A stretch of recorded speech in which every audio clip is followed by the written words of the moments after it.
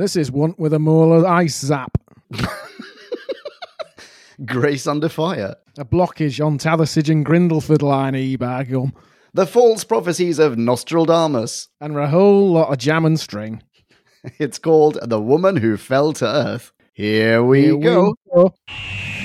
We're still on our epic race. All through time and all through space. With Flipping and Angels now. Dalek, Cyber, Zood, and wow! Counting Sonic's rating apps. From the poor to the sublime. Eccleston to Whittaker. Let's agree it's about time. Who back when? Reviewing on you who there is. Who back when? Subscribe and rate on iTunes, please. Rose and Donna. Amy Pond. Rory Clara. And beyond, join us on this odyssey. What other choice could there be but who back when? Who back when? Ladies and gentlemen, and all in between, and indeed beyond, welcome to another episode of Who Back When, a Doctor Who podcast. Or DocPast. Aye. That guy who's agreeing with me is my co-host tonight. It's the magnificent Leon. Well, hello there. Yes, it is I. Hello, Drew. Hello, Podcast Land. Hello, Leon. And I am Drew, and I'm the main host, and we are the only two tonight, because, wouldn't you know, on the first episode we have, starring a female doctor, poor Marie has gone and got a terrible headache and had to sit out this recording. Yeah, which... Don't read anything into it, Podcast Land. It is purely circumstance. Yes. And Marie, if you're listening, hope you're feeling better. Yeah, I hope you're better already, but just too lazy to get on the call. But that's fine, in a way, Podcast Land, because we want to draw your attention to the fact that we have all already reviewed this. Me, That's Leon, right. Marie, and Jim. That's right. Back in 2018, we did an instant reaction review, and I Last listened to it. Yeah, last year. Last year, but one tops. And I can tell you that it was fantastic, and the energy in the room was just off the charts because we were so buzzed at having a female doctor, and we look forward with optimism to the rest of her run. So go back and listen to that. Oh, please do. I mean, that's not to say that we're not going to be looking forward with optimism to the rest of her run tonight. We may very well be filled with exuberant energy and indeed optimism. Who knows? Time will tell. Yes, but we're older and more somber necessarily. So I'm just saying, go back and give our youth a spin. That's right. Yes, please. And when you come back, tell us the secret to regaining it. Anyway, let's move on. Leon, high level. You liked it back then. I liked it back then. Did you like it this time as well? High level, Drew. Yeah, high level. I liked it. I liked it back now. Nice. Yeah. Surprise, surprise. All you people out there who thought I'd be hating on this episode like it's nobody's business. No, I really enjoyed it. And I literally watched it just a moment ago. Yeah, how dare you be misled by 2 to 3 years of Leon's increasingly chagrined pronouncements? That's How on about you, yourself? Podcast Land. How about yourself, Drew? Talking crane arm level here. Yeah. Yeah, I'm thinking Right. this was a pretty good introductory I mean, it episode for a seemed as doctor. though our cup of exuberance overfloweth. This is quite promising. Careful, because we might have to, make that stretch. Now knowing what we know. Anyway, right. so that you can share in our knowledge, Podcast Land, we're going to treat you with a B-scale. Oh, what a suggestion. Time for us to synopsize. Slurpify and summarize. So take a view and grab a brew. and listen to this overview, this free-for-all. We like to call a bite-sized chunk chunk of who. Bite-sized chunk of who. Dyspraxic wannabe mechanic Ryan Sinclair crosses paths with one of his old schoolmates, underused probationary copper Yasmin Khan, after he high-fives the wrong electronic consent form, crackling threateningly away underneath his local bike-eating tree in the Peak District. Meanwhile, Ryan's ex-nurse Nan Grace and ex-bus driver but still cheeky geezer not Grandad Graham have their TMI PDA train ride interrupted by a technologized version of the Scribble from Fear Her, which implants DNA bombs in everyone's neck. Should have read the T's and C's, Ryan. One such neck, though, belongs to the 13th Doctor, no longer a white-haired Scot, but a kick-ass Yorkshire lass who can't remember what a tongue is, but knows she always helps those in bother. Now this embryonic fam must unite to foil Tim Shaw, knobbly-headed Stenza Knobhead. B-Scout over. You are welcome. Aren't you and we and all of us just? Holy smokeroonies and cheesecakes. Can I ask, before we jump into the fray, are you able to set aside everything that you know is going to befall the fam and how all of their respective character arcs will or will not develop, and simply view this episode as though for the first time? In a sense, I can definitely see where the promise remained unfulfilled, and I will point that out, maybe on multiple occasions. But that doesn't mean I'm going to rate this episode any lower, because I think this one did the job, and if there are any failings to be found, it will be in later weeks. You know what? I would second that. Absolutely. This episode clarifies that there was no need for it to go astray. There is a lot of potential, which we recognized whenever this was 4 years ago that we recorded it, when it aired, when we recorded our initial reaction. But everyone is capable to some extent of fulfilling that potential. Well, possibly, because... maybe with one exception. Sorry, carry on. Oh, that's so interesting, because I have one exception as well. Okay, let's say his name on 3. So it's an actor, yeah. Okay, I don't know his name. I know the character's name. Let's just say his character's name on 3. Okay. 1, 2, 3... Ryan. Yeah. Ryan! Well, there you go. Ryan, what's his name? He can't act. Tosin Cole. That's him. I'm sorry, he cannot act, or he was terribly directed in this. Well, they gave him a lot of one-on-one time with the camera. Yeah. And... well, I tell you what, he delivered in the first 5 seconds, but then once you knew what he was talking about 58 minutes later, you were like, this isn't enough. No, not at all. And who's recommended that he do this? I mean, really what we should start with is the 13th Doctor, but before we do, since we're talking about him and his fucking vlog... Yeah, sorry. No, we should start with the fact that this is episode N145, The Woman Who Fell to Earth, because I forgot to say it. Oh yeah, that's right. Because this episode on screen didn't have a title sequence, and so that's what I was doing. It was an imitation of that, Podcast Land. But exactly. I thought, why continue with this silly game? I'm sure you were all perceiving that and on board, but just for the slower people in the audience. And if I forgot to copy-paste in the intro theme of Who Back When at the head of this episode, that's why. It was all deliberate. What I was going to say was, since we've not started with the 13th Doctor, we've started with his deplorable vlog, I would like to point out that what I said in the last bonus episode, just a week ago, whenever it was, that I started rewatching Sherlock. Uh-huh. And that also starts with something that is similarly baffling to me. You know how they've taken Watson, he's no longer writing, for periodicals, he's no longer writing the case files of Sherlock Holmes. Mm-hmm. He's blogging. And a shrink tells him to do so. But for whom is he blogging? Like, for no one. Why would anyone want to read John Watson's blog? John Watson is a nobody at this point. So why is Ryan vlogging very personal details on YouTube, of all places, where you get 19 hits? Well, I mean... one is him, because he is rewatching himself. Yes, he is. Yeah. Because the view there, I've never done a live recording on YouTube, but the view that we get to see of him is like, it's the whole UI, it's the YouTube UI, and it has all the recommendations. Oh, you're probably going to like this as well, and it's all just how to vlog and how to succeed in vlogging and blah, blah. Like, those are all the recommendations. Oh, right. And it seems very much like this is him watching his own vlog. So he is one of those 19 hits. Yes, and what has happened is you've already answered your own question.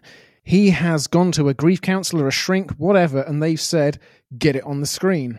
And that's what he's done, and he's checking that it's recorded correctly. Right. So I think that grief counsellor should be fired, like, immediately, because that grief counsellor clearly has never read a comment section on the interwebs. Well, what the grief counsellor said was, you think you got problems, buddy? Just wait until the YouTube comments kick in. Then you realise you were doing fine. Yeah, I mean, you're right. That is more likely than them saying, no, you should absolutely vlog on YouTube about your personal feelings. Don't worry about it. The internet is really supportive. Yeah, open up. Be as vulnerable as you can. P.S. Can you write me into your will super quick? Right. Because I gather you've just inherited a lot of money from your nan, and you're in a difficult place. Fucking hell, this got dark. Leon, pull me out of the pit. Okay, let's put a pin in Ryan, because we must talk about the companions, obviously, and we must talk about lots of stuff that happens in the story, but there is the one major subject here. We have not only a new showrunner, we haven't even heard a new theme, but we have a new ambience, a new aesthetic. We have, above all, a new Doctor. Yes, of course. Of course. course. The And how titular remiss woman would it who be? fell to earth. Yeah, how remiss would it be when the first woman doctor comes along to be like, you know what, let's go through the whole male side of the cast first. Yeah, let's start with one of the dudes. Yeah. I think, to be fair, we started at the start of the episode, okay? Yeah. And then we'll move to what we call the kitchen section of the podcast, which is where she should be. That is not what's going on here, Podcast Land. That is not where Marie is. She is in bed with a headache. We've told you this. Stop putting words in our mouths, Podcast Land. Why am I getting so defensive? I've got nothing to hide. So, 13th Doctor. Yep. First off, can I just say, I liked her in this. Oh, 100%. Yeah, I don't think I've changed my opinion of her at all since that first review. We all loved her. Yeah, we did. And I was surprised listening back to hear how much we loved her. And then I was surprised watching the episode to hear how bang on we were. Yeah, exactly. It's partly perhaps aided by the fact that this is a very solid regeneration episode. Or like, you know, a first episode for a Doctor. Yeah. It's not perfect. I'm not saying that. I'm not going to give it a perfect score anywhere near. perfect. But yes, I mean, I remember quite recently we did the soft reboot of Capaldi when Bill came along. We were like, oh, this is a bit like, they called it the pilot. And so that's an example fairly fresh in my mind where I was like, oh, in 45 minutes, they did everything they needed to. And okay, they took 60 here, but they had more companions to introduce. And I'm of much the same opinion. Yeah. Bingo. Shall we go through all of the Doctor tropes, all of the Doctor characteristics, you know, the classics from wit, problem-solving capabilities to more superficial things like Sonic and outfits and so on and so forth? I want to hear about all of those. Right. Where do you want to start? Well, I want to start with wit and problem solving because we get a Doctor here who hits the situation head on. She falls through the roof of the train and within 1.5 seconds, someone's told her there's a bad guy and she's stuck a cattle prod in it and stunned it. Just instinctively, bang! There's no perfect problem solving. Oh, doubt, hesitation. What do I do now? That all comes later, and she's even so much fresher to not be burdened with any of that here. Yes, exactly. And even later on in this episode, when she doesn't have an immediate solution, she is so incredibly confident in her ability to come up with a solution. When they're climbing up the crane, and Yaz goes like, "Oh, do you have a plan?" It's like, I'll have one by the time I get to the top. Like that's great. That's fantastic. She's so wonderfully doctory. Mm-hmm. I don't want to get ahead of myself, but I don't feel like this holds up. Who wrote this? Was it Chibbers who wrote this solo? This was written by Chris Chibnall, directed by Jamie Charles, first broadcast on the 7th of October 2018. Oh, thank you very much. So yes, 100% Chibbers. 100% correct. Go from here, Chibbers. Go up. There's one element, one thing that Whittaker says that to me seemed like a bit of wit, a bit of humor, that then for some reason going forward was taken literally, seriously. And that is the fam reference. I felt like when this is on the train as well, still in one of her first scenes, she refers to people as team, what fam, and it seems like troops, team, gang, fam. Yeah, that seems to me like something that she's just plucking out of they are all equally unrealistic options. Maybe. But then later on, for some reason, someone went, that's the one. She said fam, that's what we're going with. Well, maybe she felt most comfortable saying that. And she's like, can we take this forward? And Chibbers was like, yeah, I'll make that fit, without telling her what he had in store. Okay, fine. That is possible. I wasn't behind the scenes, so I don't know what happened. But sure, yeah, I'll take that. What do you think of her sciencey, timey-wimey talents? I think that her techno speak just stood out as nailed. Yeah. Like she was operating at a Matt Smith level of timey-wimey wibble-wobble jibber-jabber and hitting all the right beats. Everything was loopy as balls, but made sense because she was saying it with such aplomb. She delivered those lines very well. Yeah, it was a Doctor operating within her wheelhouse. I agree. There are a couple of... No, I don't want... No, I'm not going to go into the negatives yet. I'm not going to do it. I'm not going to do it, dude. There are so many more positives yet to be broached. Exactly. Can we talk about the whole, since we're talking about her techno skills, can we talk about her creating her Sonic? Yes, please do. I'm not sure that's been done before, and I don't know if I can't remember if we made this parallel in our instant reaction. But this time around, I watched this on the coach coming back to Oxford.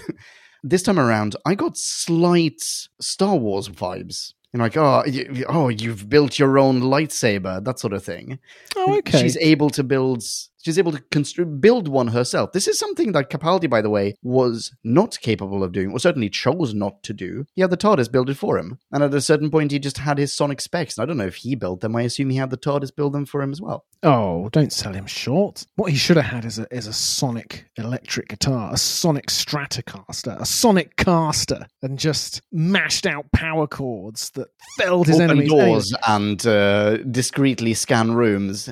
Yeah. Yeah. I'm going backwards. But to go further backwards, one handsome and astute member of the podcast team back in 2018 made the parallel with David Tennant in Army of Ghosts, building his own screwdriver in a warehouse when he was in hiding. So a Doctor has done it before, and if Star Wars did it, they stole it.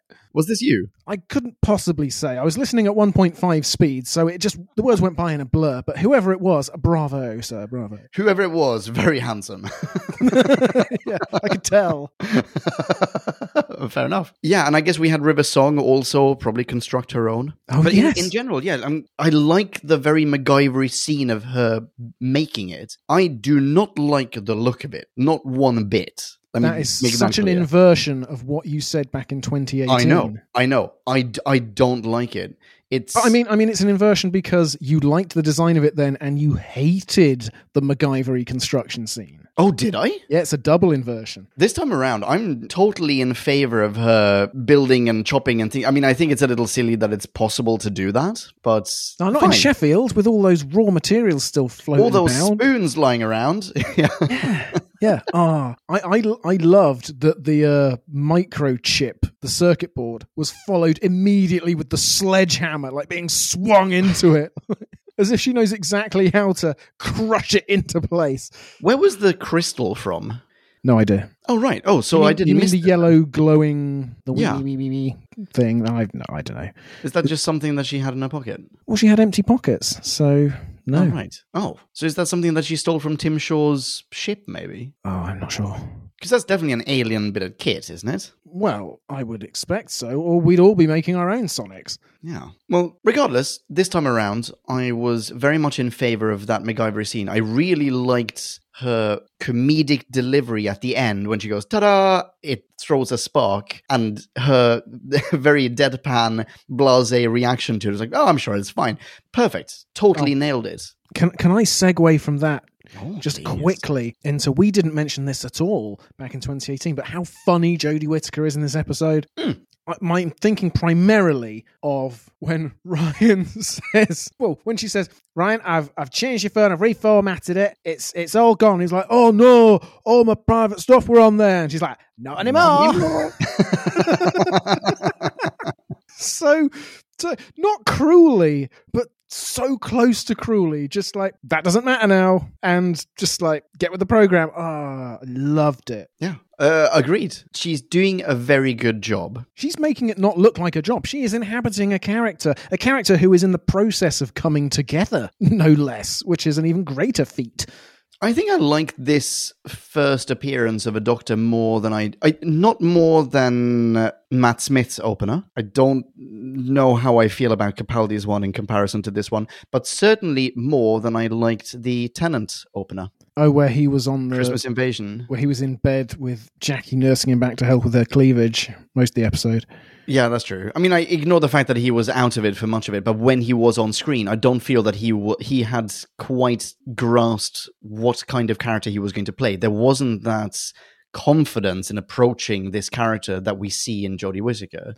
Oh, do you know what? That is such a great parallel that I hadn't thought of. At the end of that, he throws the orange, knocks the leader off the ship, he goes falling, and he says with a ruthlessness we only ever see from Tennant once again. I'm not that kind of doctor or something. Yeah, no second chances. That's the kind of man I am. Oh yeah, that's it. And he's so just stone cold. And then that's not who he is at almost any other point in At the run, all. apart from when he's in severe emotional distress, when he's the angry god instead of the lonely god. Even when he's the angry Time Lord, the angry god, the oncoming storm, he is not the same kind of angry chap that he is in the Christmas Invasion. Yeah. And I guess you could also make the point of, you know what, Whittaker is very different later on in her run, but she feels much more in tune with the character of the Doctor in this episode than Tennant did in Christmas Invasion. Maybe that's down to directing. Maybe it's down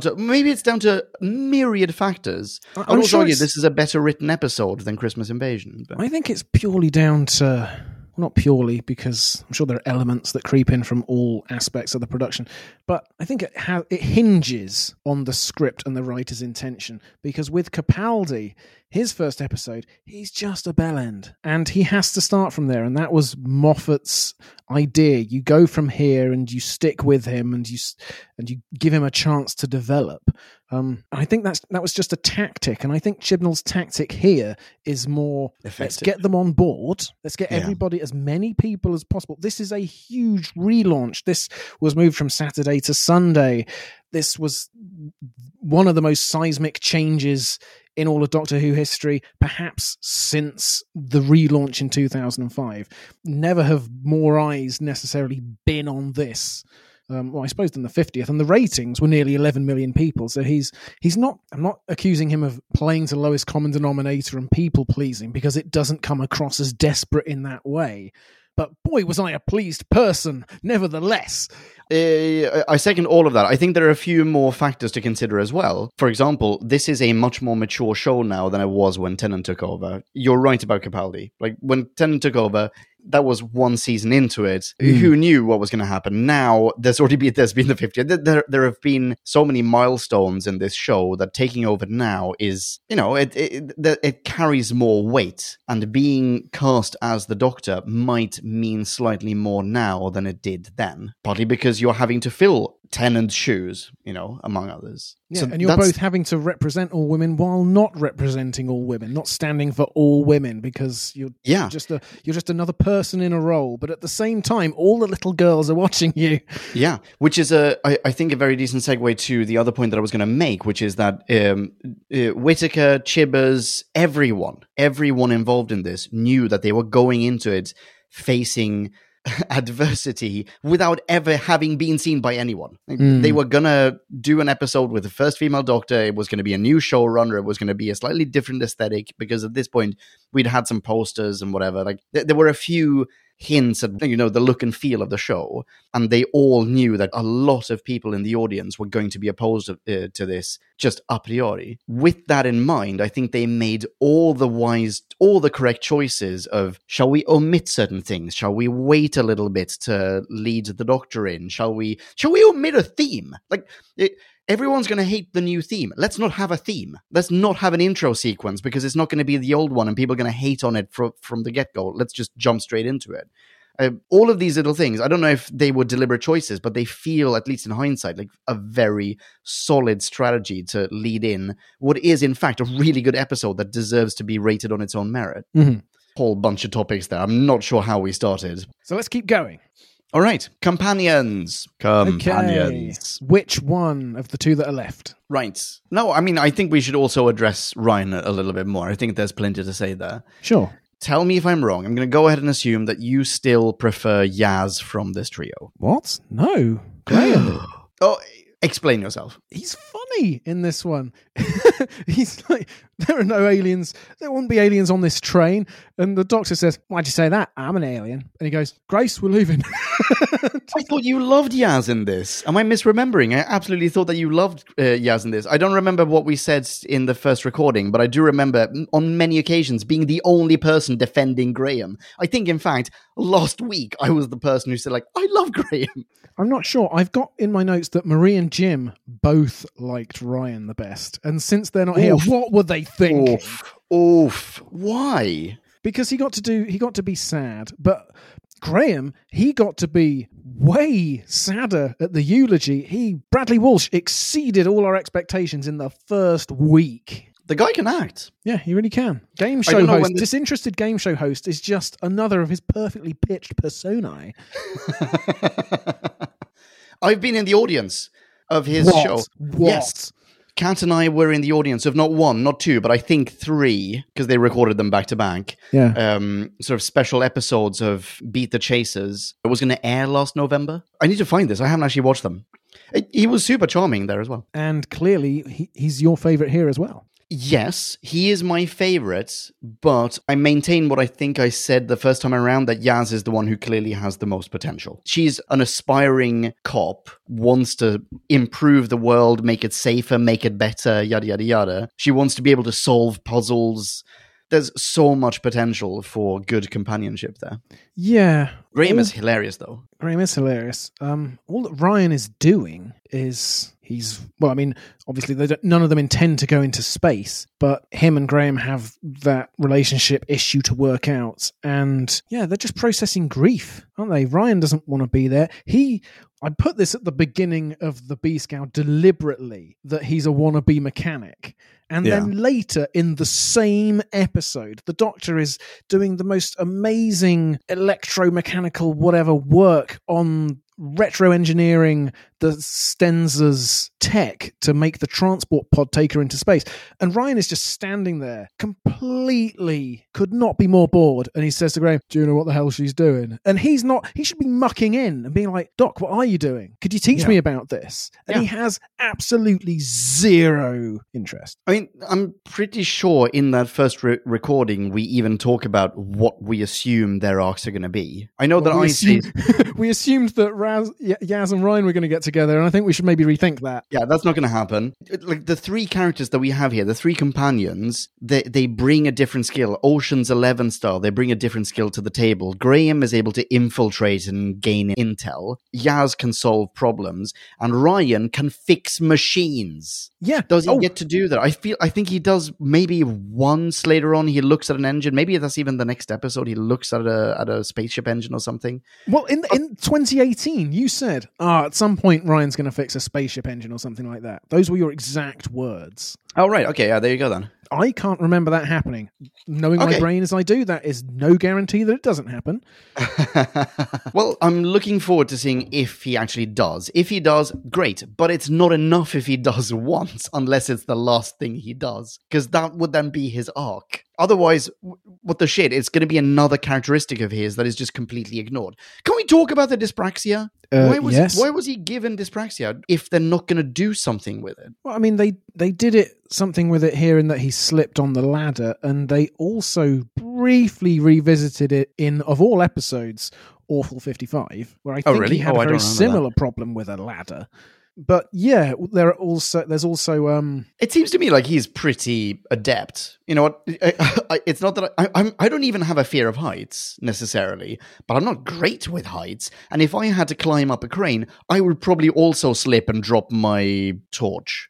Yeah. Yeah, I tell you what, it seems so odd that he's the one who does that, as in that he's the one who sent up the crane, because he's great at it. Yeah, I mean, I would say that having Ryan in the show for 2 years, okay, I didn't go on and do any research on dyspraxia, I fully admit that. Just based on Ryan alone and the footage of him, the character that reached the screen, the dyspraxic character, I know nothing more about dyspraxia. No, right. What the daily limitations are and how people work around it.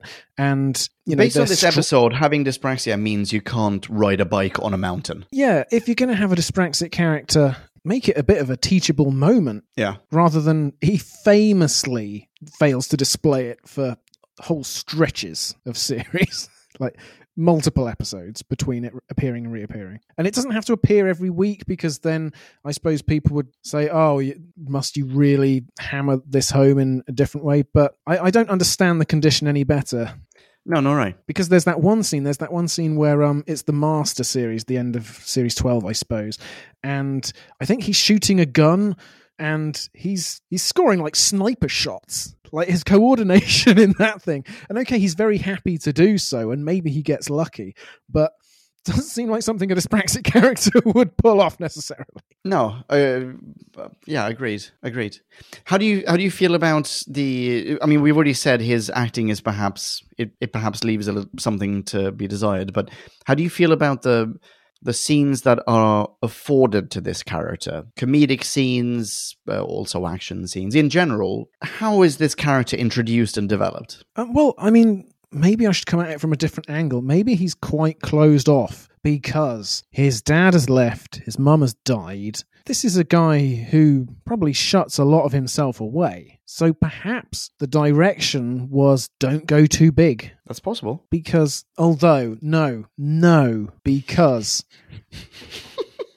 when he's talking about how his dad hasn't appeared at the funeral, and his dad promised he would come 2 hours earlier, and it's about to start and he's still not there, that should be the point at which the emotion breaks through, because that is the whole source of why he's suppressing something, if indeed he is. And we should see something there. And that was where I was most disappointed in that. That he still keeps it all locked up inside. It was either completely understated or totally underacted. Yeah. I mean, I don't think that he had very much to work with in that scene, though, to be fair. There are no lines that he is delivered in an understated fashion to clarify how he, the character of Ryan, is feeling about the whole thing. He doesn't get an opportunity to say anything. But I don't think that's necessarily his fault. People can say more than just the words, though, can't they? Some actors, they do so much with so little, and you're like, wow. I do remember you saying on a few occasions that I was demanding very much of actors to elevate scripts. Those are scripts that were actually written and handed to them. Here you were asking him to elevate a script that, at least this section of which, was never written in the first place. Maybe, but no, what you do is you use the text as a springboard, don't you? You're like 6 years... So you're expecting him to improv in that scene, or? No, I'm saying this guy has let you down. You bring 6 years of pain and resentment and bitterness, and what you do is you make it look like more than you're trying to read the number plate of the car across the car park through the window. Like you're just looking into the middle distance with a bit of concentration. That's where you add a little bit more if you are a professional actor and you have been entrusted with 2 series on the BBC's flagship sci-fi drama. But the only line, I can't believe that I'm defending Ryan here, the only line that he is allowed to utter in this glorious display of acting talent. Hit me, dude. The only line is, I'm paraphrasing here, he's always like this. He's always untrustworthy. Oh, fuck it. You know what? I'm going to find it. Something like you can't trust him with this stuff. Yeah, there you go. Yeah. So there's one, that's the one line. Yeah. That's not a whole lot of material to work with unless he gets to improv outside of it. I think this is an example of the character not being well written. Like the start, the trajectory of his arc, not well written. You may be right. I'm not going to insist. I am not a professional actor. I'm not saying in his situation with that line I could have done any better. That is not what I am claiming. I mean, that's what it sounded like to me, but no, I'm kidding. Okay, what about Yaz? Well, you're right. Yaz, she knows how to approach a situation. She has done her homework. She's like, in this scene, the policeman goes at it like this. Or maybe the writer's done the homework. I don't know. But it all was much more satisfying. Agreed. She's also a terrible policewoman. How so? Dude, she brings peace to Hunter Hill Road. Controversial statement. Yeah, no, I know. You're absolutely right. She finally ends the decades-long parking feud. I'm so sorry. I don't actually really mean that. Really, this is something to put a pin in for later, because there are certain elements of this episode that I think are really poorly done. Not necessarily to the detriment of the whole, but there are certain elements of this story that are just so cliched or so ham-fisted. And unfortunately, she's the tool wielded by the writer / the director to deliver said hams. Oh. It's not her fault at all. Put a pin in that. In general, I think she's also also incredibly sympathetic. She's a very pleasant person to see act on screen. She comes across as so ambitious. She has so much intelligence. She has so much drive. She wants to go places. Like, yeah, I want to see more of this character, you know? Like, it's such a sympathetic thing. In contrast to Ryan, who's just sleepwalking through the entire episode. Huge fan. Yeah. Graham? I've already said I really like Graham. Grace? Oh, Grace. Yeah. Marie devoted a lot of time to how Grace was actually the primo companion material. Yeah. Or the prima companion material, I don't know. How would you have felt about that? And who are the other companions? Would it be all 4 of them? Or would it be like a family situation? It's Grace, Graham, and Ryan? Oh, maybe. It would be a shame to lose the potential of Yaz as presented here. Yeah, exactly. But perhaps having Grace and Yaz, I mean, there'd be a sort, you could play with the dynamics of 2 similar characters of different generations and different ages and everything, but both brave and wanting to throw themselves headlong into the action. But yeah, you wouldn't need them. Like, you didn't need all 3 for the whole 2 series that they're in. You wouldn't have needed, I don't think you've needed any 3 of these 4, because what you get most of the time is a scene where 1 or maybe 2 are useful, and the third is either off screen, in the toilet, or just standing with their hands by their sides waiting for a line. So later on, I remember us talking off the record about Yaz being the character who just delivers exposition. Yes. Or who just repeats what other people either already know, are seeing for themselves, we are seeing for ourselves. She made no contribution as a character. She had no substance. She was the equivalent of Sigourney Weaver's character in Space Quest. She's just repeating what the computer's already saying. And was that true in this episode? I feel that's possibly more... I mean, it's almost a role shared by her and Ryan for just a teeny tiny bit of the episode. But for most of the episode, everyone, Grace, Graham, Ryan, Yaz, they all have something to do. They all have a mission. Absolutely. They all have a journey and a purpose. Yeah. And unfortunately, the journey and purpose is only to shuffle into place as companions or fridged. And then once that's shaken out, that's when the hard work begins. But while they're getting there, they're all fine. I'm crapping on Tosin Cole and Ryan, and I'm being too harsh, because I enjoyed this episode. It wasn't like every time he appeared on screen I was like, oh, Ryan. That wasn't it at all. Not at all. Nor for me. I'm and just he's a negative Hollywood, bastard. right? I'm sorry. Is he joining the Marvel universe or something? Well, that's what we thought 2 years ago, and I looked on IMDb, and his upcoming credit is a film called Till, about Emmett Till, who was a black man murdered unjustly. I'm not quite sure which decade, but it was civil rights adjacent. I think it was quite early. Joan Baez sang a song about the legend of Emmett Till. Okay, that sounds like a far more substantial and demanding role than some nonsense Marvel character. But he is not Emmett Till. All right. I mean, I hope he gets a shot, and if he's good enough, I hope he makes it. But yeah, all power to you, Tosin Cole. Get what you can. Yeah, absolutely. Okay, so we've gone through the Doctor, we've gone through the companions. How about we talk bad guy? And how about we segue from the bad guy after that to the episode as a whole? Because I've got some complaints as well. Cool. Well, we said this definitely off the record after our recording of the Capaldi retrospective. And that was my theory that Sim Shah / Tim Shaw, great as a villain of the week, a foe, a baddie, a monster that you only see once. But when he was brought back at the end, he was not enough to hang a series on, to bookend. Yeah, agreed. And so this week, he was great. And if history is anything to go by, we will get to episode 10. And like the resounding chorus of Planet Earth 1, 2, 3, 4 years ago, be like, oh, really?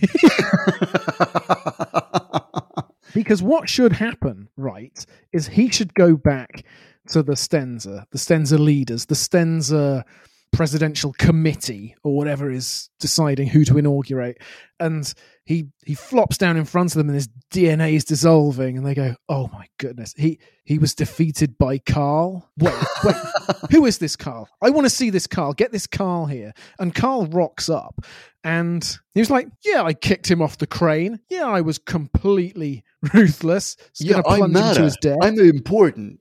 Yeah, exactly. Yeah, I mean something." And they're like, "Oh my goodness, this guy, his arrogance. He's going to be He's our new emperor." Yeah, they pull out Tim Shaw's molar, shove it into Carl's cheek, go, "You're on you, dude." Yeah. And he comes back in episode 10 with a god complex. Yes. Oh, this is so much better. This is exactly what should have happened. There was another baddie of the week later on that I remember at the time thinking, wow, this is probably going to be a recurring baddie. Mm-hmm. And that was the weird racist greaser guy from Rosa. Yeah. Who was sent back in time and then promptly forgotten about entirely by everyone who writes scripts. Even though he was like, I'll have my revenge on you. Yeah, wibbly I wobbly. actually have motivation. You Exactly. women, you black women. Slightly more topical a bad guy than someone who just wants to be the predator and shove teeth into his face. Yeah. But no, we didn't get that. I would... now I am getting ahead of myself. He was like a space and time traveling racist shitbag. Yeah. Much more so than this guy. He was like an evil Captain Jack. He was like the exactly. evil leaper. I'm not entirely sure I'm super duper happy with Tim Shaw even as a foe of the week. Oh.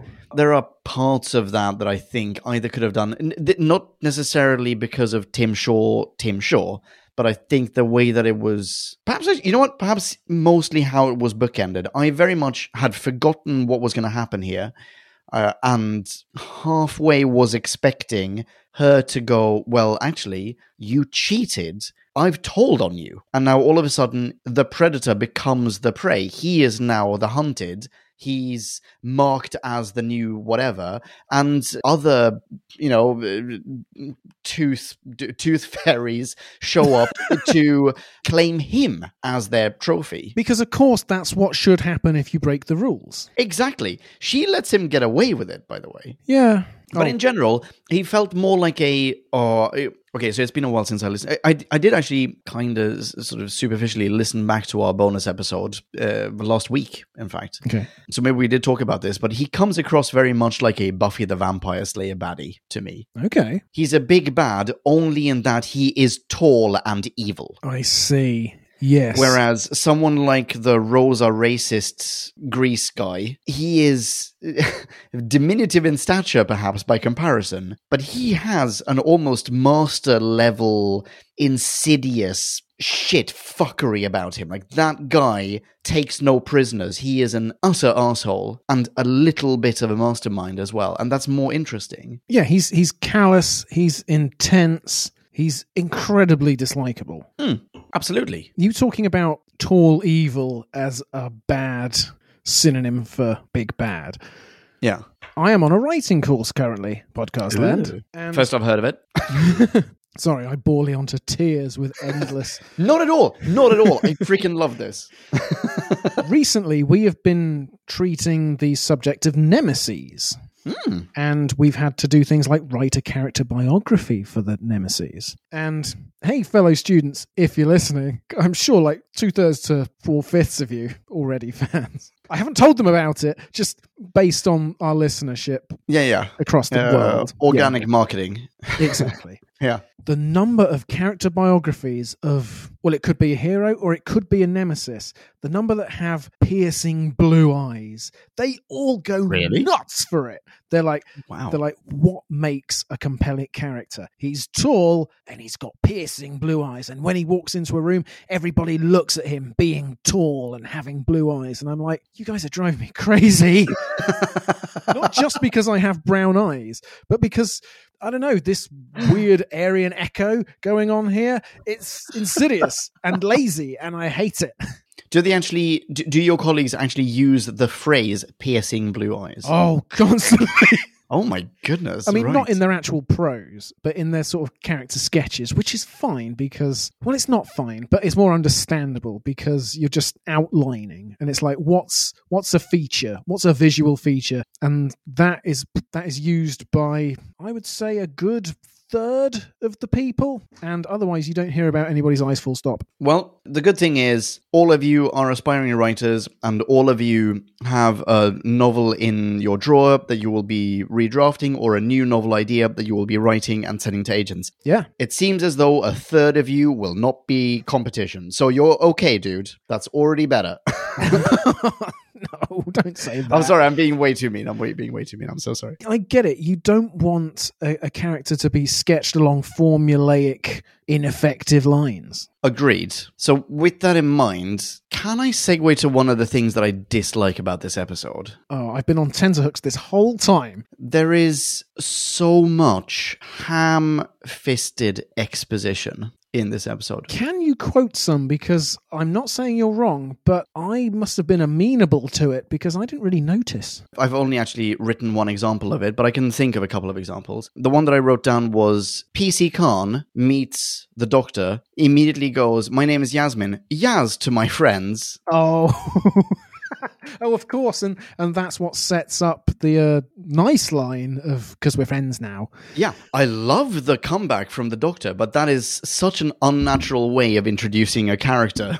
It's really just forced. Here's another one. Grace and Graham, they're like 30 seconds into knowing the Doctor, immediately go, "This is my grandson, Ryan. He has dyspraxia. We're teaching him how to ride a bike. You see, he can't do it because of his dyspraxia, but he's learning. He's really good. He got a few pedals in earlier this afternoon." Yeah, it's fine. We've managed to raise his pain threshold so that he barely feels it when he falls off. Which happens constantly, by the way. We've managed to detract from the fact that we are terrible pseudo-parents, because why on earth would we take him up on that mountain and force him to learn to ride a vehicle that he has no desire or need to?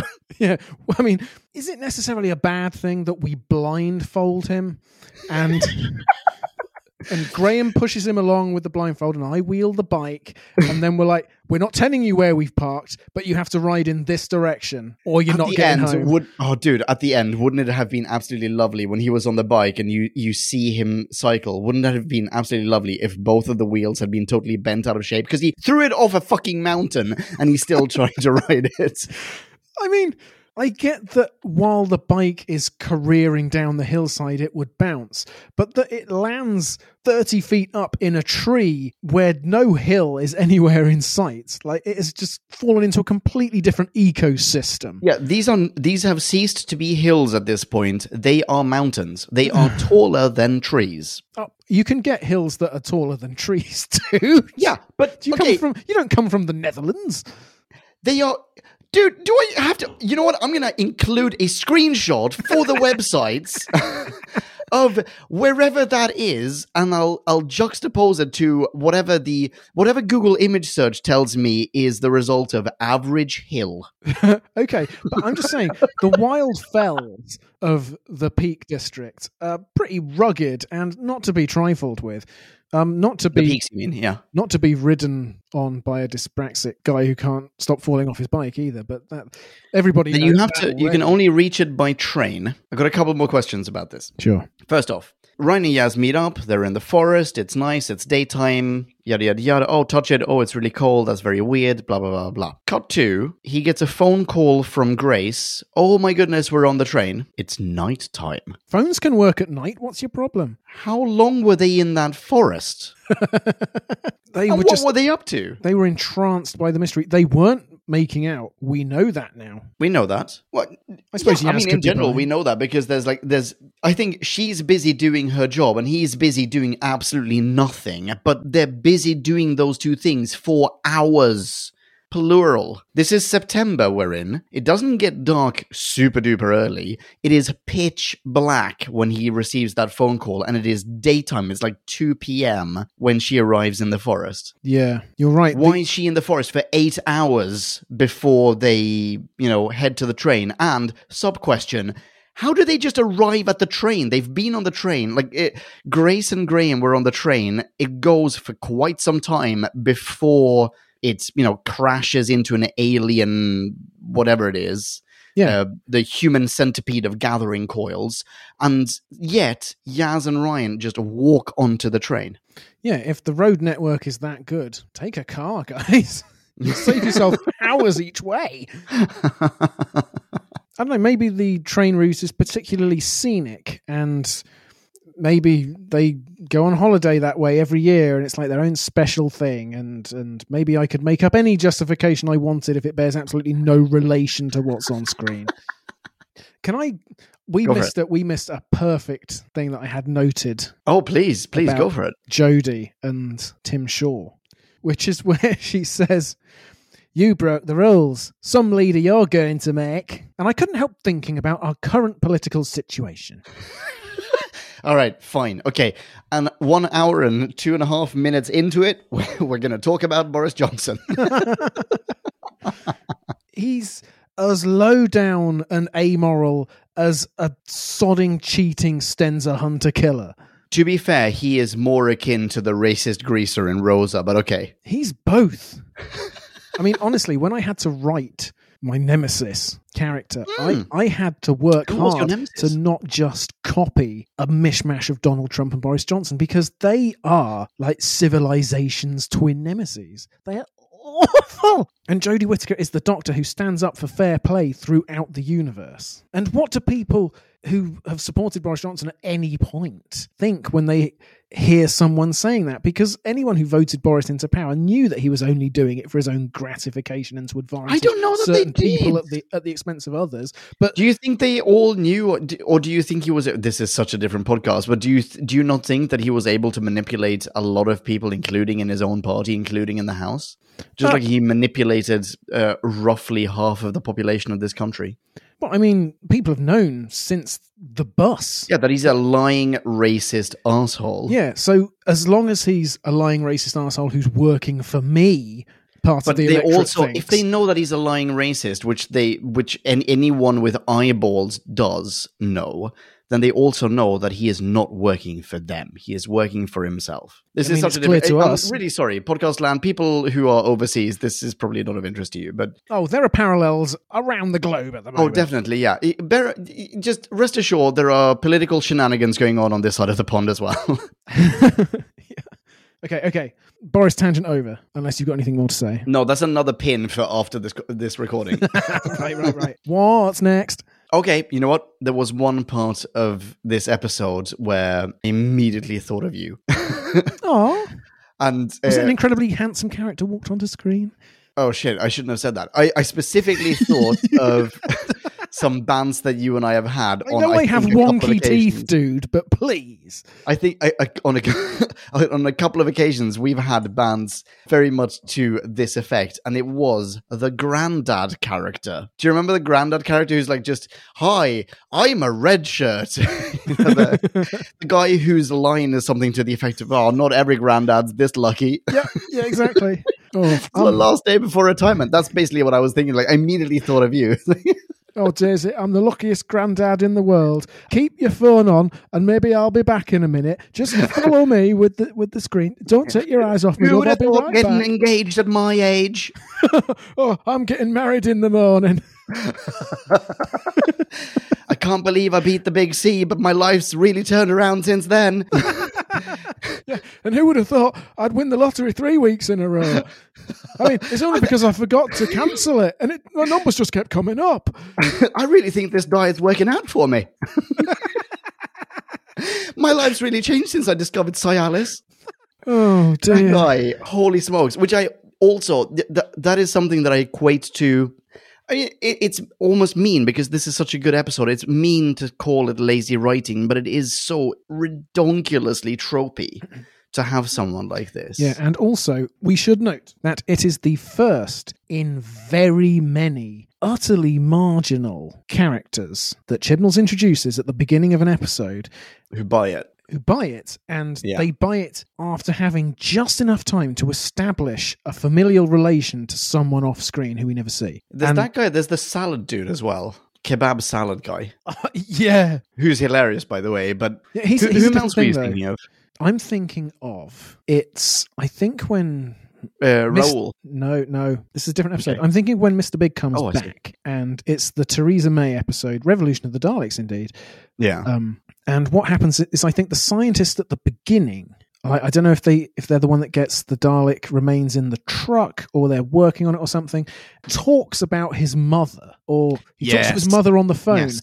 and he does that, and it's like, from that second on, you know he's going to die, because It's the truck driver, isn't it? I think he gets the question, is your mother still in hospital or something like that? And it's Yeah. like, oh, yeah, no, she's okay now.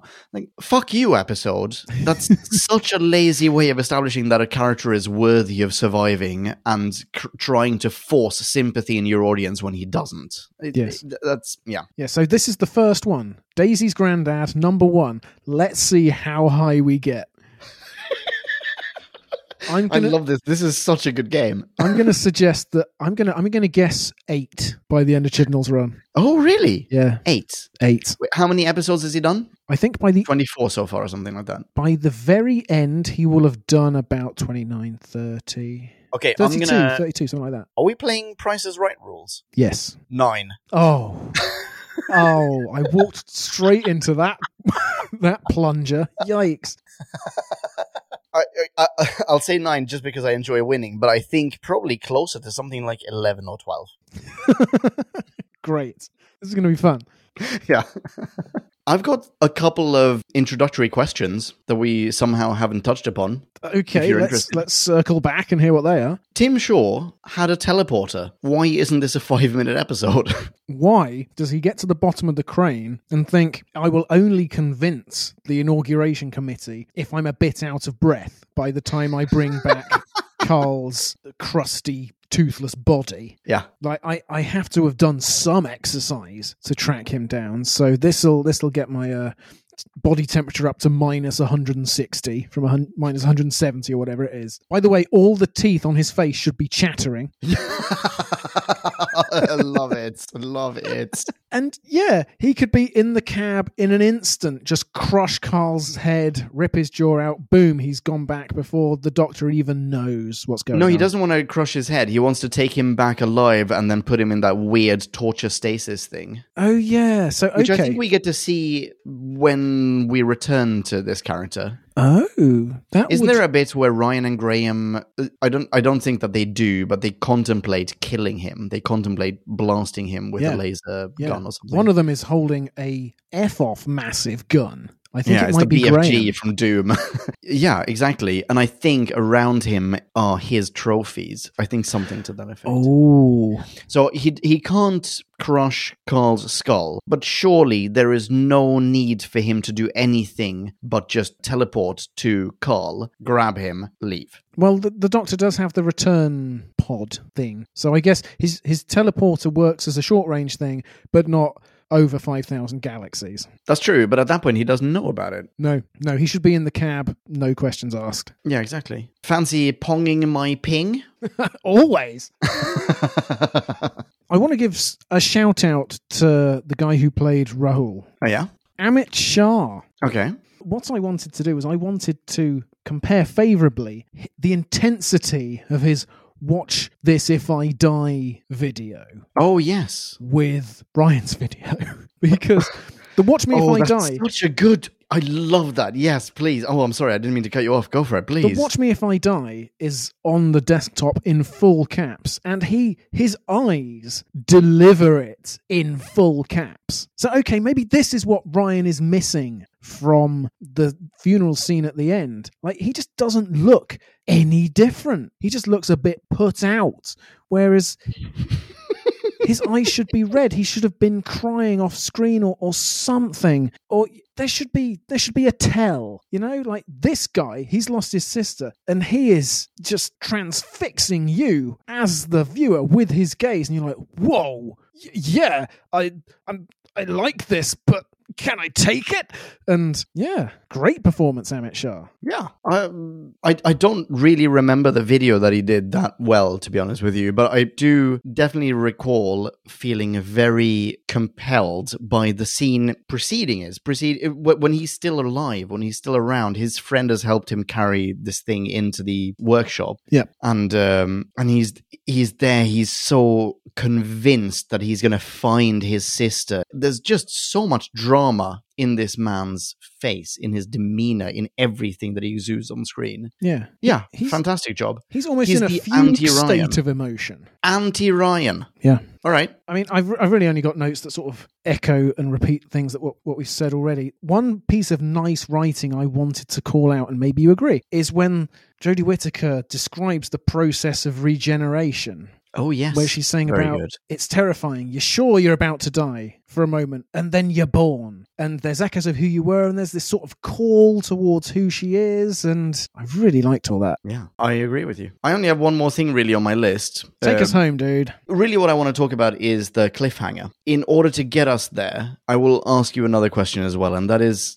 does she really need the fam, quote unquote, at the end? Why is the fam there? That is an excellent question. She's already said her goodbyes. We've had, effectively the end of a Companion of the Week style arc outside of the funeral ceremony. It even ends on a little joke. Oh, we need to get you into a different outfit. And then she gets the outfit that she will have for most of her run. So then cut to this freaking warehouse, which for some reason is not teeming with police officers and X-Files dudes. And Yeah. she needs them there. Why? So that they can hold a pair of, wires? Pliers? Yaz has got to hook something onto something, and Yeah, but she does that and then it's done. Doc Yeah. could just have done that herself. no, I'm just describing that, and Graham, I think, maybe connects something, and Ryan maybe is just Whatever he holding it. connects, it is not the dots. There is no reason for him to be there. There's no reason for any of them to be there. No, and the tell is that it's when the microwave pings, right, that the transport happens. So all you do is you give yourself an extra 30 seconds. Exactly. And you're absolutely right. The end of the episode is where I perceived the flab to be. Sure, I'm now remembering all the info dump exposition from earlier on, where Ryan is talking about, yeah, I work in a warehouse, but I hate it. I'm just saving up for my NVQ because I want to be a mechanic. Yeah, of course. There you go. Of That's another course. example of redonkulous exposition. Yeah, but that still didn't drag as much as the last 5 minutes, where it's just patent. It's obvious that they don't need to be there. And the episode is just trying to skate over it and get to the cliffhanger. It's a nice cliffhanger. Yeah, how do you feel about the cliffhanger? Well, I like We're in it. space. Yeah, space. We get to go into space very quickly. Pretty cool. Yeah. Yeah. So fills us with optimism for next week, yeah? I guess so, yeah. I mean, I don't really know why I'm even asking the question, because there's not very much to this cliffhanger. But I guess maybe the only nice thing about it really is when she turns around, when she swings around and she sees that she's not the only person who's materialized in space. Mm-hmm. There's visible shock on her face. Yeah. Just the oh goodness, I thought I was doomed. It turns out I've also caused the death of these 3 characters with whom I did not think I would spend years on screen. Boom. Done. That's true. I didn't spot that, and maybe it's my fault that I didn't spot that, but Jodie Whittaker has gone through the whole episode saying not one more person is going to die from Earth. Not on my watch. And now suddenly there's 3 of them that she's responsible for asphyxiating right there. Exactly. And Yeah. I think it's a shame that we pull out massively, and so you have to squint to see the horror. of Always, her every time. expression. I heard that before. Sorry. Not that kind of pull out massively. But yeah, maybe after you've shown the vastness of space, just go back in and show us the horror on her face again, and really, sink that knife into us and be like, oh, I've got to come back next week. Yeah. I mean, we do anyway. I'm overstating what that extra shot would add, but, We do. As I recall, the next episode is not great. oh no. And so even if we start there and it alludes to some greater empathy twixt characters, I think that empathy will only be the cause of disillusionment. Well, just Pull the wool over our eyes as long as you That's can, right. eh? I don't know about the next episode. I have no idea. I look forward to watching it. So far, I'm really enjoying this new era of Doctor Who. Yep, the Jodie Whittaker era is 1 for 1. Dang right. And now it is time to rate this. Did we laugh or hate this? Bing bong, hey, la la la la la. Ratings. Okay, so here I go into the 13th Doctor's era of ratings. The current Doctor's era of ratings. Oh, how does that feel? Very good. Thank you very much. Yes. Okay, so this was overall a good episode. Just a tiny bit long and flabby at the end, but otherwise really on point. I didn't find myself wishing whole scenes had been done better or erased until Ryan was back up on the fell grazing his shins in his nan's memory. But a couple of info dump scenes or shots of ludicrously inflated importance are by no means out of place in any Doctor's opening episode. There is no crime this episode commits that hasn't been done many times before. I thought 13 was driven, smart, her delivery engaging. Some examples that we didn't mention. Yaz is trying to call into the station and the Doctor's like, well, what are you going to say? What are the facts? You don't know the facts. He thinks it's an alien. Why do you need to watch the CCTV? She dominates. I love it. When a bit of humour that we missed was when Tim Shaw says, who are you? And she says, me, and you know the Doctor's coming. And she's like, oh, I've gone again. Oh, I had it a minute ago. So annoying. So true. Loved it. Maybe you did too. And then there was another big laugh when Carl was like, I'm special. Somebody out there wants me. You don't know the half of it, buddy. I appreciated that there was no spare time to fill with laborious over-explaining. We may revisit that in future episodes. However, it wasn't an all-time great. 13 having to say about Rahul's sister, she was his family. Really? One terribly lame line. Okay, family is a theme, and she says later she carries a family with her, and so they live on, but it's all a bit airy. Even if, no, wait, it is after Grace's funeral. That's appropriate. Maybe I'm being too harsh. Maybe it's down to the underacting. Graham accuses Ryan at one point of being about to blame his mistake with the electronic consent form on his dyspraxia. Oh, I bet you're going to blame that on the dyspraxia as well. And I would have thought Ryan might react to that, and maybe that's an instance where the director let the actor down. The Stenz's human trophies are held in stasis on the cusp between life and death. The question is, what did the Testimony Foundation do in that case? Is Chipper saying... Isn't now a good time? Is now a good time? No, okay, fine, I'll wait. Yeah, we'll come back. Is Chipper saying screw you Moffat and your universe-deforming twaddle right off the bat? If so, I salute you, sir. In sum, we have a very promising setup. Well acted on the whole, particularly Jodie Whittaker, Sharon D. Clarke, who played Grace, and, would you Adam and Eve it, Bradley Walsh. The plot is no great shakes, maybe the action too, but the Doctor does have to navigate a twist and think on her feet. And if you disagree with me, you can eat my salad, Halloween. 3.8. Oh, the 3.8 you say? I do say. Fantastic. Love it. Love it. Thank you so much. Right. So in trying to mini and rate this, I thought that I would struggle more than I am now in pretending as though I didn't know where this was heading or what my future/present at the time of recording opinion of this Doctor's run or this showrunner's run might be. I am, having rewatched this episode, even more convinced than ever that I will be able to reevaluate this Doctor. Hey. I have truly disliked this Doctor for quite some time now. And I think, well, she certainly stands a chance at changing my mind about it. So why don't I start there? The Doc. Holy smokeroonies and cheesecakes. So much promise. Wow. Bearing the chronology of this episode absolutely no mind whatsoever, I had genuine, literal goosebumps on my arms at her I'm the Doctor reveal on the crane. Because yes, dagnabbit, of course she is. Oh, I'm utterly convinced she is fun, she's witty, clever, resourceful, perhaps a little too reliant on her, quote, fam. Sorry, I just hurled in my lap there. I've had a Negroni and a bottle of wine. It took you an hour and a half to make that sound. That's true, yeah.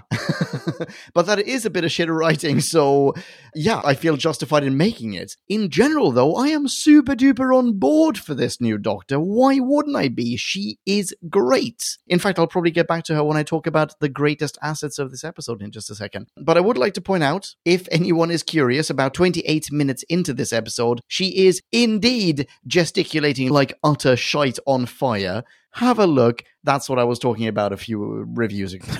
Yeah. Screenshot on whobackwhen.com. If I can GIF it, yes, definitely. Oh, a GIF, brilliant. Otherwise, just, scrub to 28 minutes. Last thing I have to say about the Doctor, I would have, Doc, I would not of. Oh. Pissed me off. Moving on, companions, Graham, great. Yaz, she has potential, but why is she not calling in those crimes? Maybe she's not cut out to be a police person. Kidding. No, she's great. Fantastic. Grace, wow, so adventurous and charming and fun. I'm so glad we get to her for the duration of the Chibnall era. Oh, wait, what was that? We don't?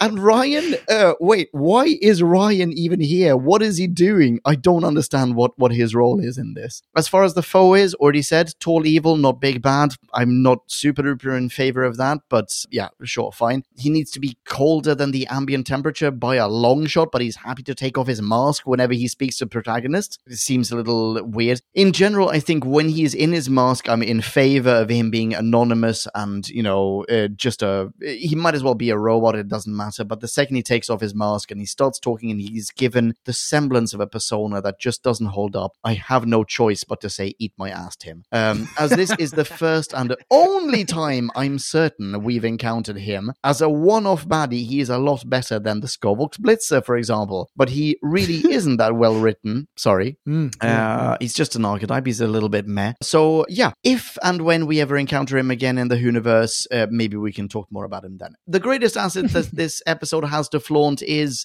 its novelty. It's Whittaker, who's amazing. It's the ambience, which is new. The description of regenerations you already mentioned. Also, the description of a Sonic suddenly not just being a screwdriver. I like that because so often do I complain that it's a fucking screwdriver. Here, Whittaker confronts that head on. Biggest flaws. Companions. Sorry. Info dumps. Already talked about that. Doc letting Tim Shaw and Carl get away with murder. And not for me, but I'm sure for a lot of podcast land, but a lot of the audience, I should say, the ambience as well, because it's just too undoctory for a lot of people. Not for me, again, not for me, but for a lot of people. And unfortunately, that showed later on in ratings as well. Fine. Main takeaway, while I'm going to miss Capaldi forever, obvi. Seconded. I'm also ready to put wood in all on that era and look ahead at the next. Yeah, definitely put your wood in hole in the last era.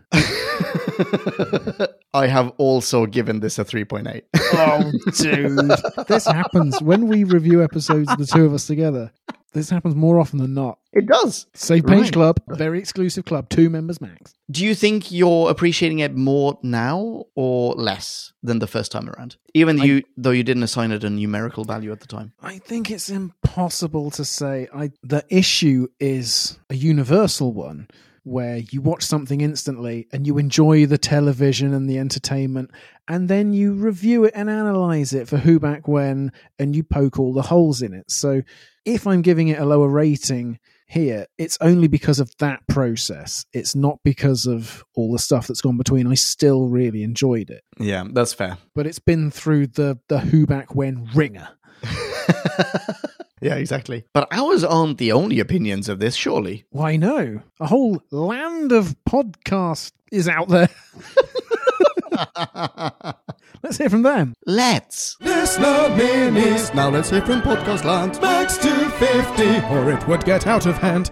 This week, it being an event tentpole episode, and all, we have 7 listener minis. Tentpole! Whoop, whoop, whoop, whoop, whoop, whoop. The first whoop has been gathering dust for 3.5 years now. Oh, that's so true. That is so true. This has really been sitting around in the archives. Yeah, this was posted on the website, but it's from Jim the Fish. Jim. And Jim officially kicks off. The first episode was different. which is good, but it didn't really feel like Doctor Who. None of the elements that I always associate with the show, intro/theme, TARDIS, classic callbacks, etc., were there. And stuff that was included, the Sonic and Doctor, was so different that it was hard to get that Who feeling. Also, I don't see why people are saying the Doctor is so different this time. Aside from her being female, all I see are things that other Doctors did too. She's outgoing and fun. Yeah, so were Tennant and Smith. She jumped off a crane to save someone. 10 jumped out of a spaceship. She's so smart, she built her own Sonic. I know 12 other Doctors that built things from nothing. She's female? Yes, she is. Look, I'm not saying she's awful, says Jim the Fish. I just think people are overhyping her character because, A, if they say they don't like her, they'll be called sexist. B, the hype for the show has convinced them that she's great. Or C, a majority of the people who like her are new and haven't seen the show before. And Jim the Fish concludes, I know that it was only her first episode and things could improve over time, but even the other Doctors had great introductions and hers was, well, bland. And Jim gives this what, Drew? 2.4 out of 5. Yikes caramba. However, I really do feel that we should point out Jim the Fish submitted that review on October 9th, 2018. Like right after it had aired. And Jim, if you are still listening, please pop a reply to your own review on the website. I would love to hear. I would absolutely just, holy smokes, my heart would catch fire hearing how your opinion may or may not have changed since then. I'd be interested too. Yeah. I'd read it.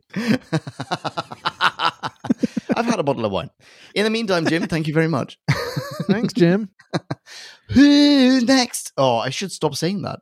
Not for this one. Next is the one, the only... Tracy from America. Hello, Tracy. Hi, Tracy. Tracy begins, hey guys, how have you been? Very well. Thanks very much, Tracy.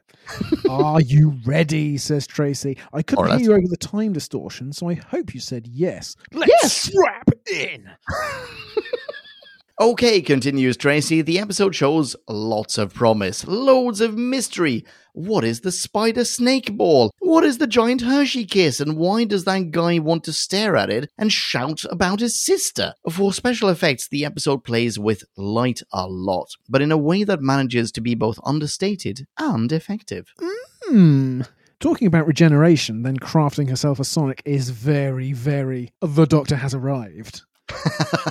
Okay, I think the pacing works in this one. Unfortunately, it does so at Grace's expense. Ah, yes. Grace's death lends just the right amount of gravitas to round out the episode, because the Tim Shaw stuff sort of fizzles. Yeah, a fair point. Tracy concludes with a rating of... Is it wrong to be enjoying this? Yeah, if the writers kill off the best companion right away. Ooh, what a double-edged shaft of enjoyment. Ah, zing. You had me on shaft, dude. I feel like I'm sword swallowing with that one. Awesome, Tracy. Thank you very much. People of Podcast Land, are you following Tracy on Twitter? Well, you should, so shame on you if you're not. Drew, where can Tracy be found? Let's say it together. Tracy can be found where she's always been found, at... That's Fountain Tracy backwards. Almost. Thank you very much, Tracy. Who's next? Next, we have Andy Parkinson. Hi, Andy. Hi, Andy. Andy says, hi gang! So here we are at the start of the Jodie era, and what an opener! Jodie gives a manic, breathless performance and reminds Andy very much of Peter Davison's Doctor. Leon, would you care to comment? I need to see more of her.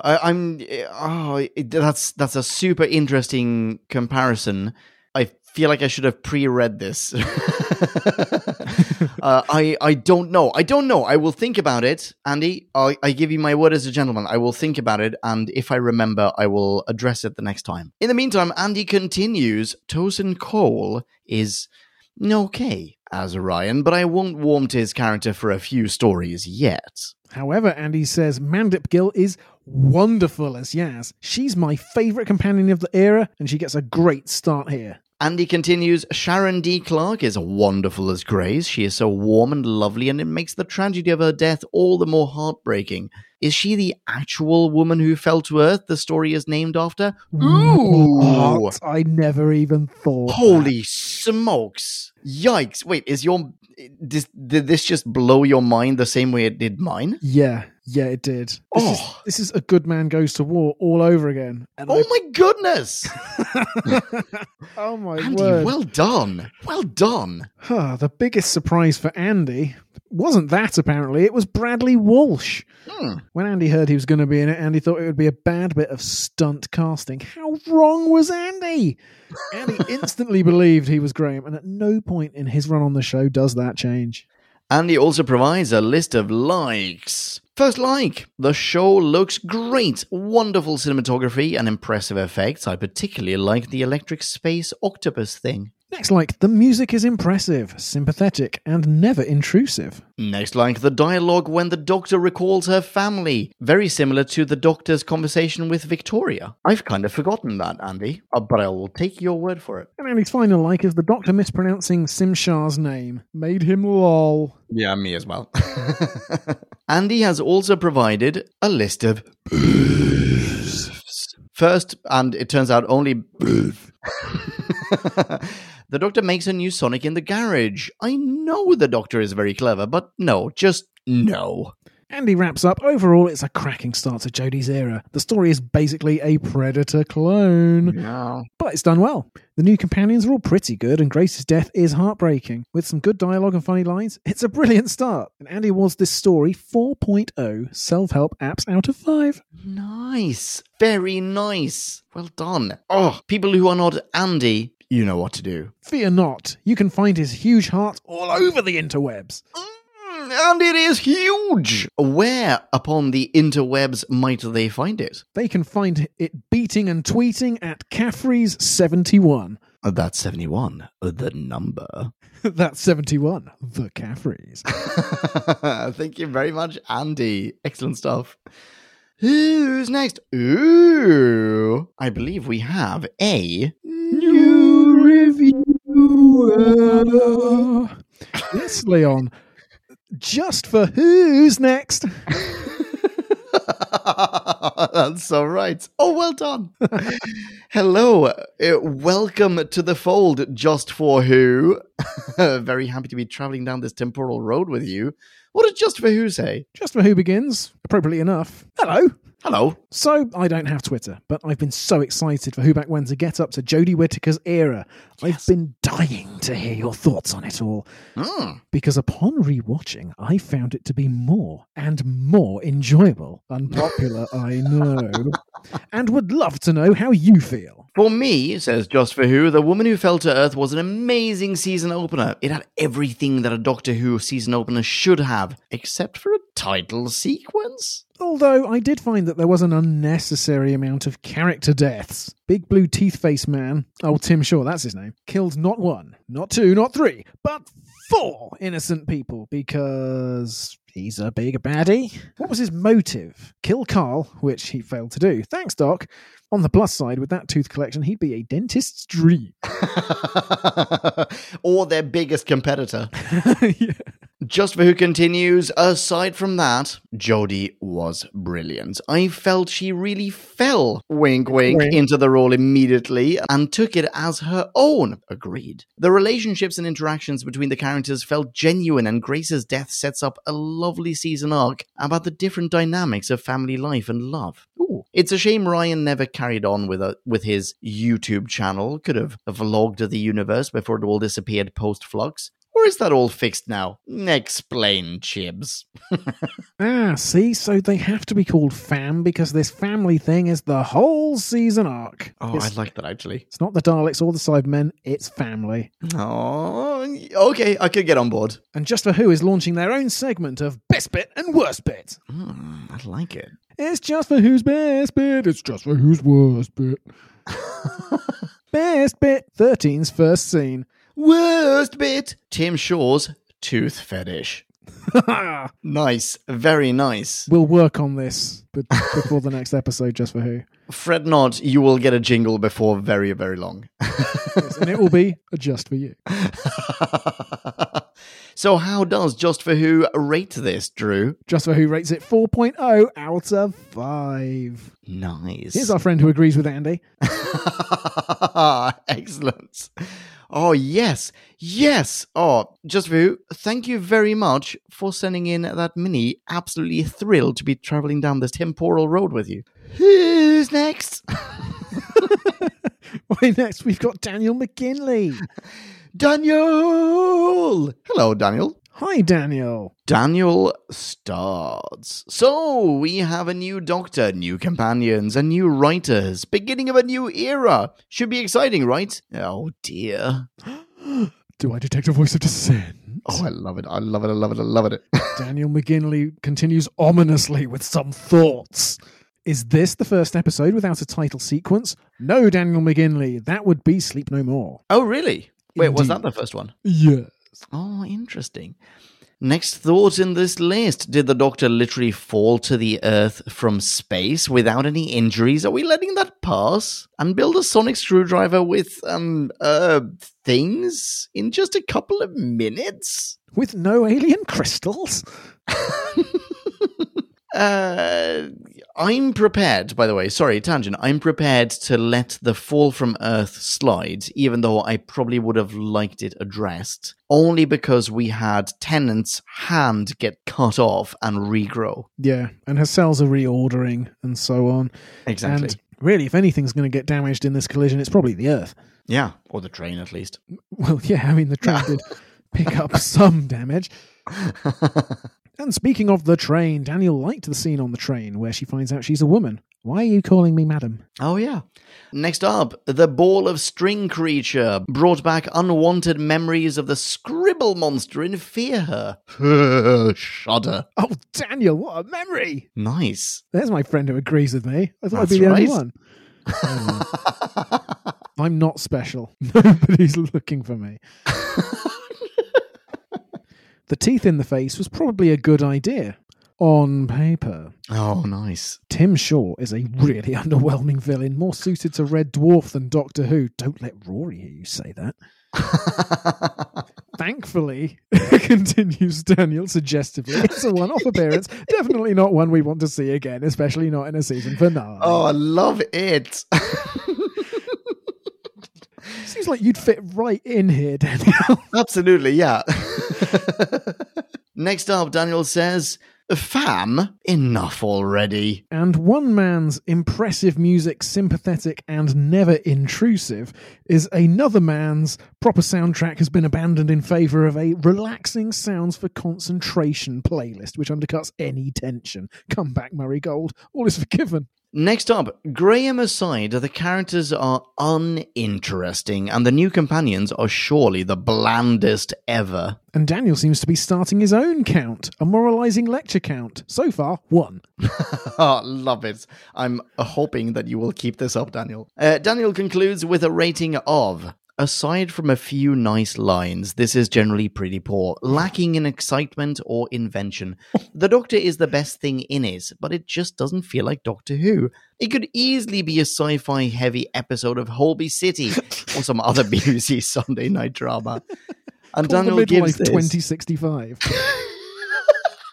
I would 1,000,000% watch that. And Daniel gives this what, Drew? 1.8 out of 5. Amazing. Amazing, Daniel. Thank you very much. That is a fantastic mini. Who's next? Why next? It's Kieran Evans. What up, Kieran? What's up, Kieran? Kieran begins. Hi, folks. Oh, this is a complicated narrative device. I love it.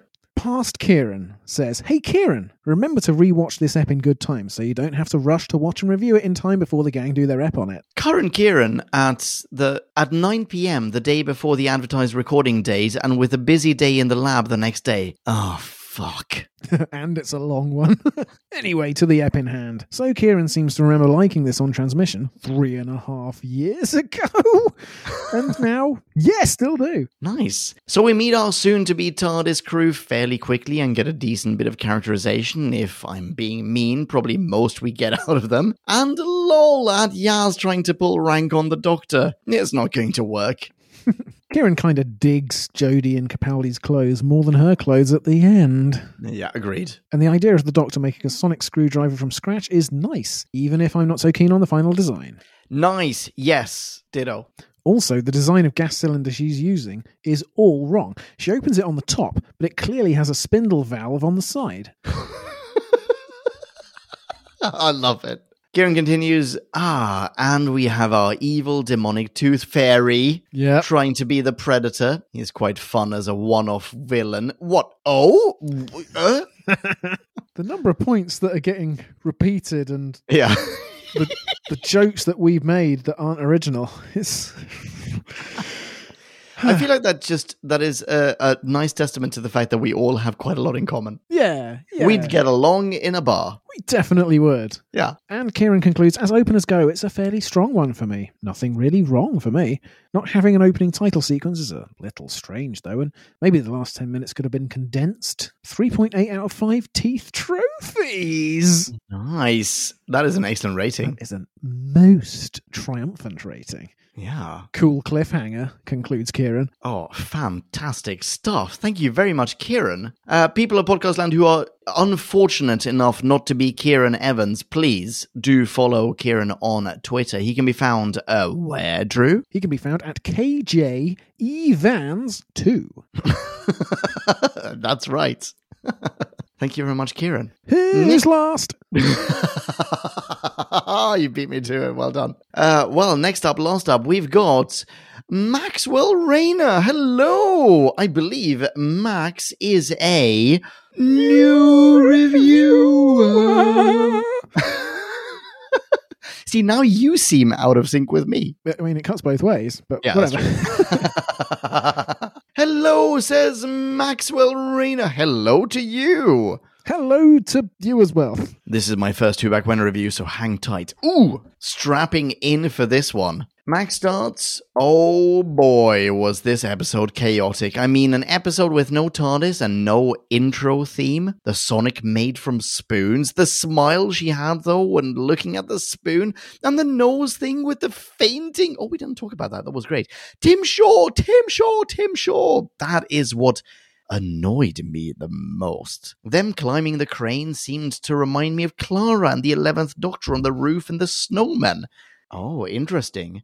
How about the Idiot's Lantern? Or, what's the New York one? Daleks Take Manhattan? Evolution of the Daleks, yeah. That's the one, yeah, sorry. At least in those two, you get to see the vertiginous height that the Doctor is up in the air. If you watch this episode back, all the shots of them on the crane are below or swooping from their level downwards. You never get a shot from above them.